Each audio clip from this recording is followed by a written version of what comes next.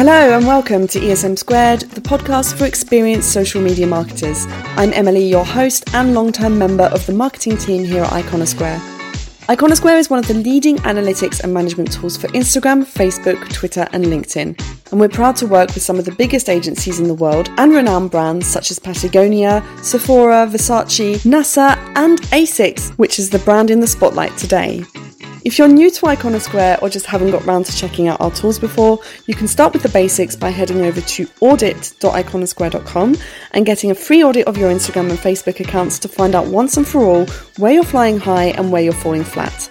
These audits are so helpful and they are the best place to start when it comes to improving your social media strategy with analytics. If you're a regular listener of ESM Squared, you'll know that we have two types of episode. The interviews with social media experts, where professionals share with me their experiences working in social media, as well as their internal strategies, tips, tricks, and more. And we also have tutorial episodes in which I talk about a particular topic which can often be a burning question for social media marketers like you and help guide you into making strong decisions for your social strategy. This episode is an interview and I'm lucky enough to be able to host Andy Griffiths, who is Head of Social Media at Asics. Andy is a well of information, especially in the field of user-generated content. I'm sure you're going to enjoy listening to his story. Once you're done with this episode, I'd really appreciate it if you could subscribe to the podcast and leave us a rating. Don't forget you can also trial Iconosquare for free for a whole 2 weeks, and you don't need to share any credit card information to get started. Contact me directly for any questions or feedback via emily@iconosquare.com. Let's get started with the interview. Hi Andy, thank you so much for being here with me today. If we could start off with some general questions, why don't we start off with the brand Asics itself? Obviously an iconic brand, everybody's familiar with it, but could you give me a bit more of a backstory on the brand itself, where you've come from, where you're going, etc.? Yeah, of course. So we're a Japanese company. Not many people know, to be honest, that we're from Japan. The founder, Mr. Onitsuka, he set the company up in 1949. So just at the end of the Second World War, or after the Second World War, should I say. And he noticed he wanted to do something for the youth. He noticed that there wasn't much to do in post-war Japan. There wasn't much of an opportunity for kids to get out and enjoy life. It was obviously quite a deprived society at that particular time. So he set the company up with the objective of helping kids sort of achieve more and help them live a happier, healthier life. So the acronym Asics actually stands for a Latin phrase, which translates as a sound mind in a sound body. And that's very much kind of the ethos that we still live by today, of trying to help people achieve a sound, healthy mind through exercise, through movement. And we still live by that now, as I say. And that's very much the pursuit we're going in. And we think now more than ever, obviously the situation we've all been in for the past, year or so with COVID, that it's more important than ever. Obviously, a lot of people have been struggling with mental health. And for most of us, or certainly a lot of us, exercise has been the only escape when we've been in lockdown, not been able to go anywhere, not been able to see anyone. Getting out and going for a run has been one of the godsends. So we see that as very important, and we want to encourage people to move, stay active, and we think that that's one of the best ways that they can help stay mentally fit as well as physically fit. Absolutely, and you can feel that through your social media, in fact. Could you tell me about the team that runs the social media over there, what the different roles are and how you fit in? Yeah, of course. We're quite a small team, to be honest. We're based in Amsterdam, where our European headquarters are.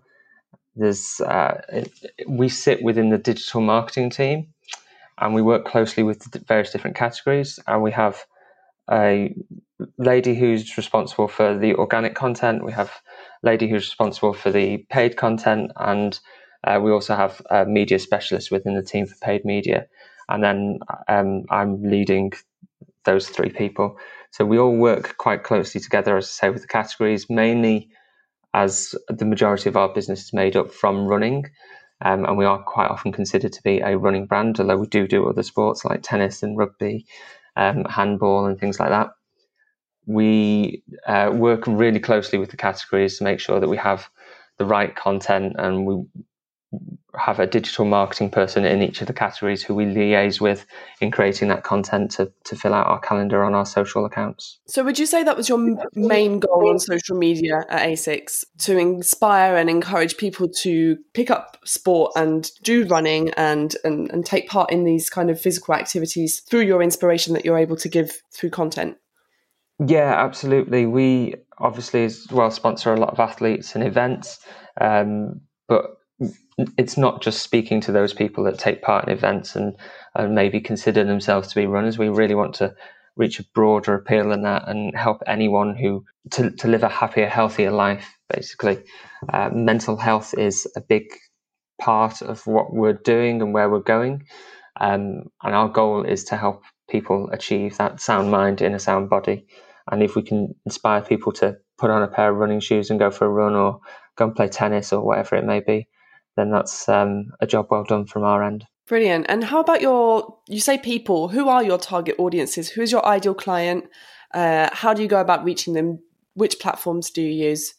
We don't want to be too narrow. As I say, we don't want to talk to people that are just interested in running sub 3 hour marathons or anything like that, or even people that are just running marathons. We want to make sure that we can help as many people as possible live a healthier life. And we're trying to strike a balance. Traditionally, as a company, we've probably been, our consumers have been perhaps more skewed towards male than female, but we're really trying to address that. One of the other things is, obviously, as a sports company, we do tend to target a younger audience.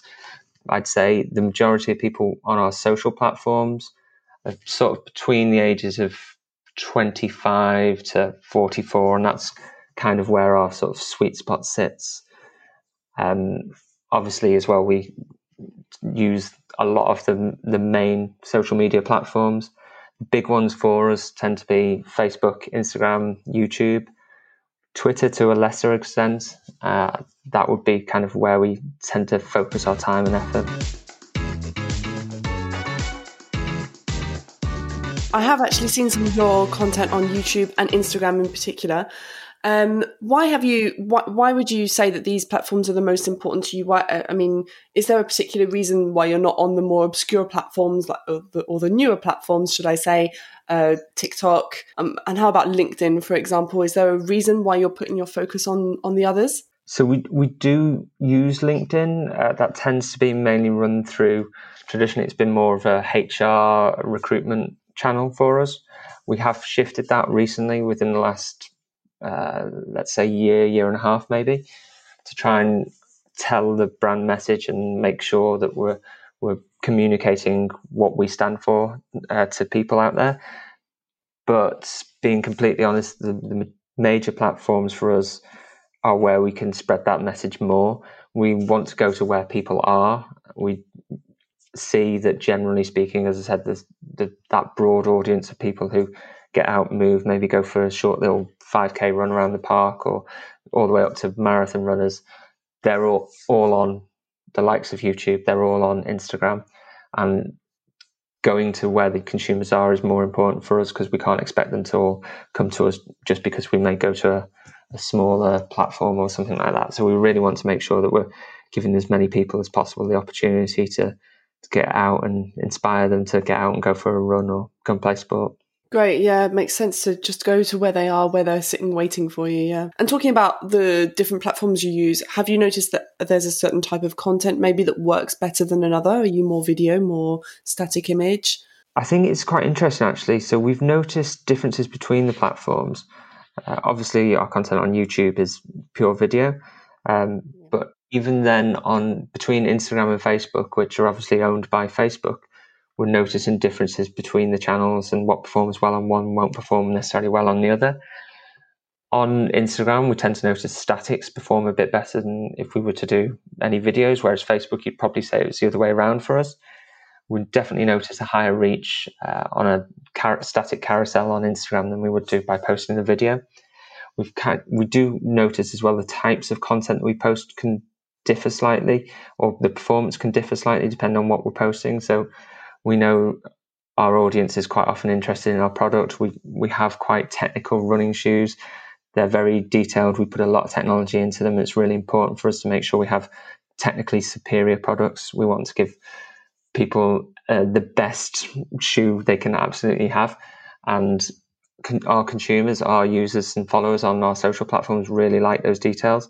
So we notice a running shoe that's on foot, outside, quite zoomed in where you can see the details, will tend to perform quite well when we're posting it on social.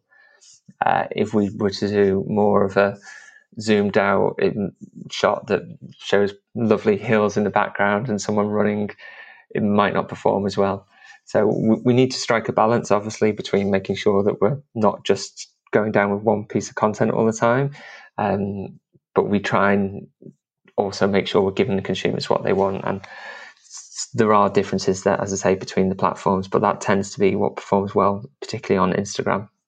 Right, okay. It seems like, you're trying to tell a story, product placement, just the storytelling around it, like the lifestyle, I guess, that goes with this culture of running and being sporty in the Asics shoes.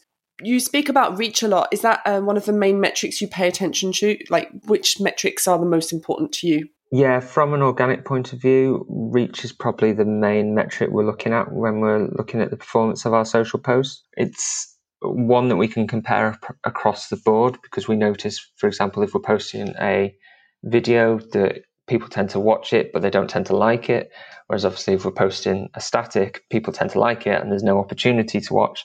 So reach is that one metric that we can compare different types of content to when we're looking at what performed well and what didn't perform well.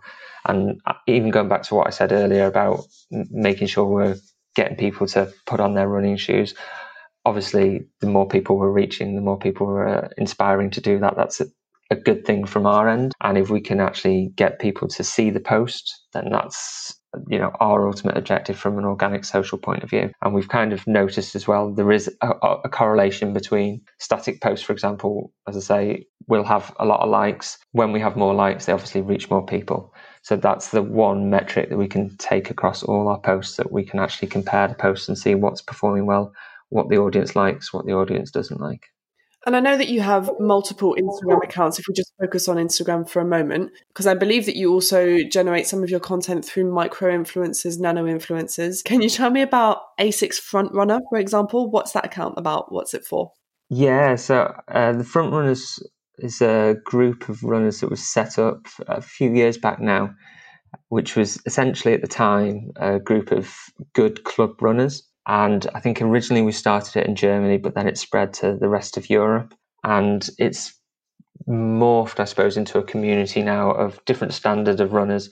But as you say, they are kind of, I don't want to say smaller, but maybe nano or micro influencers who have in their particular area a certain authenticity, credibility around running, and obviously enjoy running as well. We work with them to make sure that they obviously live our brand, they live our brand ethos, they believe in a sound mind and a sound body, but we work with them to really spread that message broader to their communities as well. So the Frontrunner account itself on Instagram is a UGC account. We use the content that the Frontrunners individually produce, so they'll be producing it on their local Instagram accounts and sharing it with their followers, but then we'll choose the best ones that will go onto the actual central Frontrunner account as well. So what is the performance actually like on that account? Are you able to generate any ROI, any new customers through this UGC content? Yeah, the account performs really well, to be honest. It's definitely a unique one. I think even within our industry, a lot of the brands offer very polished,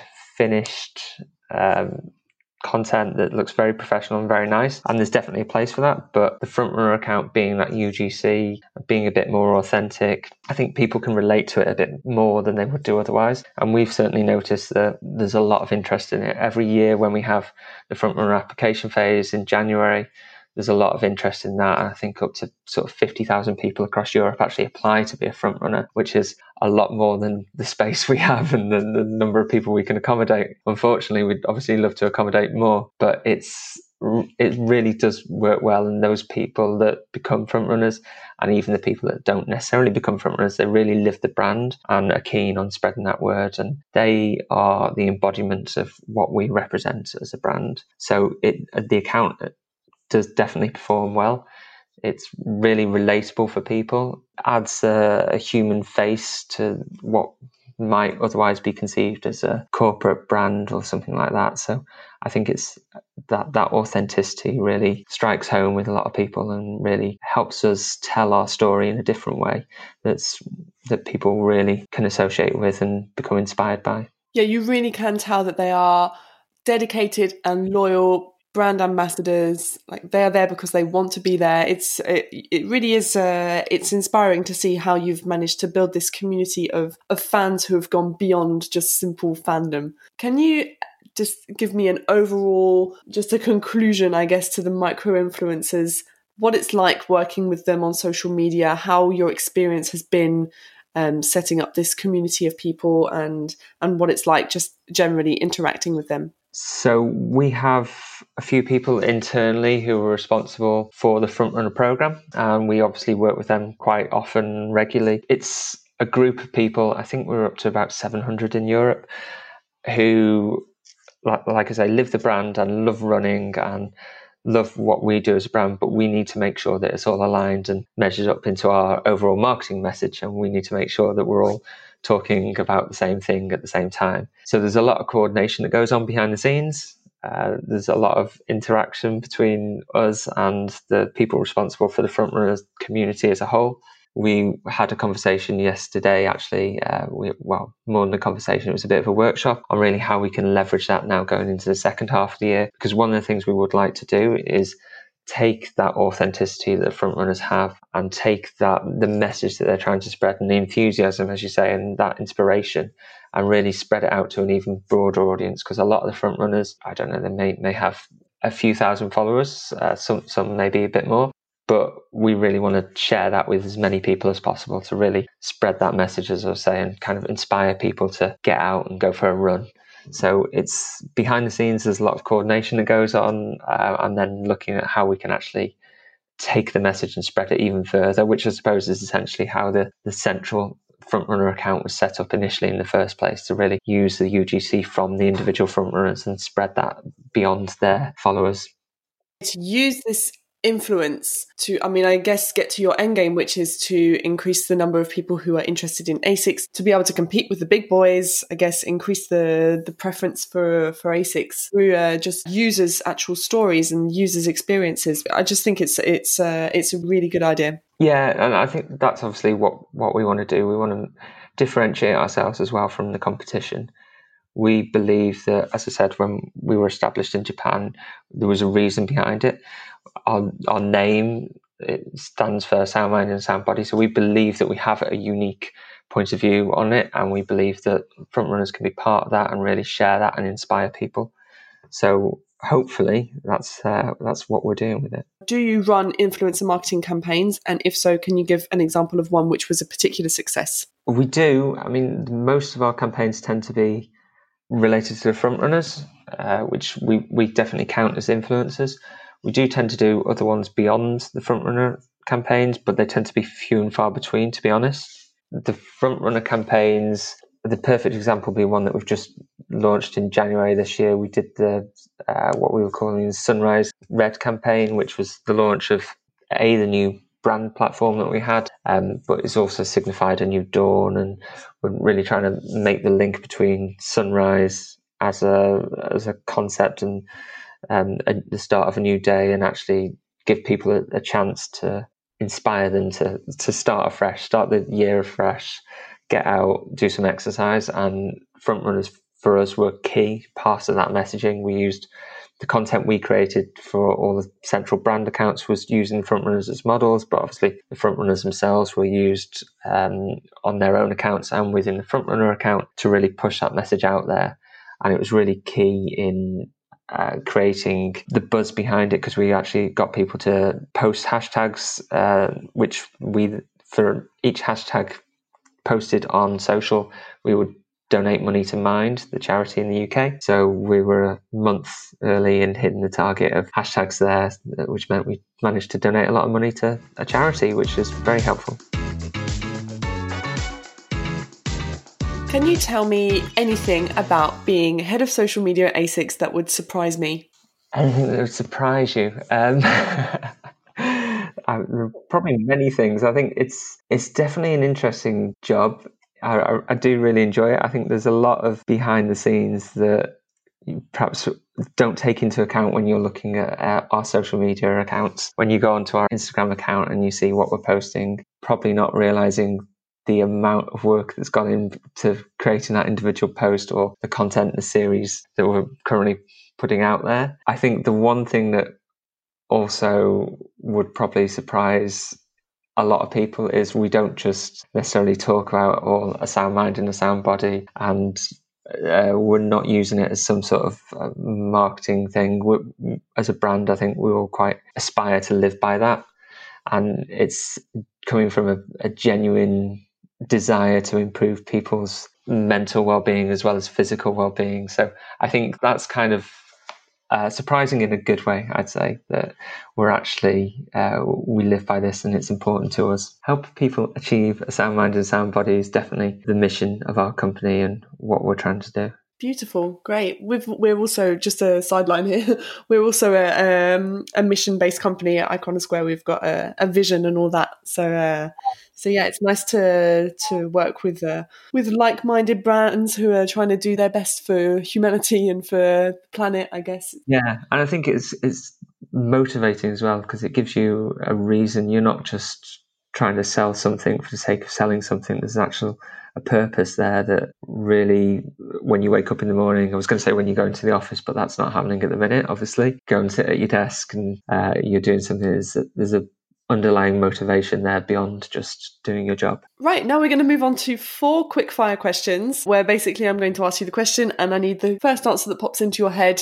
Okay, I'm going to have to think quickly then. What takes up the most of your time as a social media professional? Meetings. Your 3 essential tools for social media marketing. Iconosquare is definitely one of them.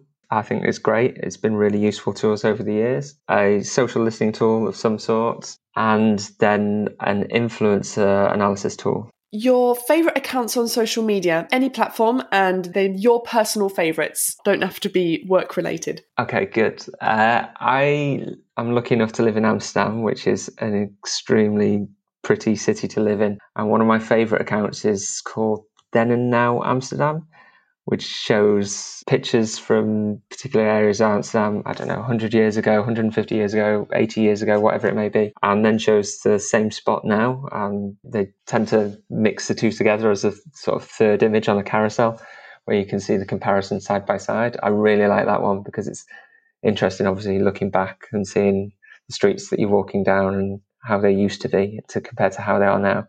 And it helps that it's Amsterdam, which is, as I say, an extremely pretty place to live. Great, I'll have to check that out. And finally, your advice to community managers. The one thing we're trying to live as a brand is to make sure that we are relatable, we're authentic, and we're also caring. As a company, it's important to us that people know that we're not just a brand. We want to help people.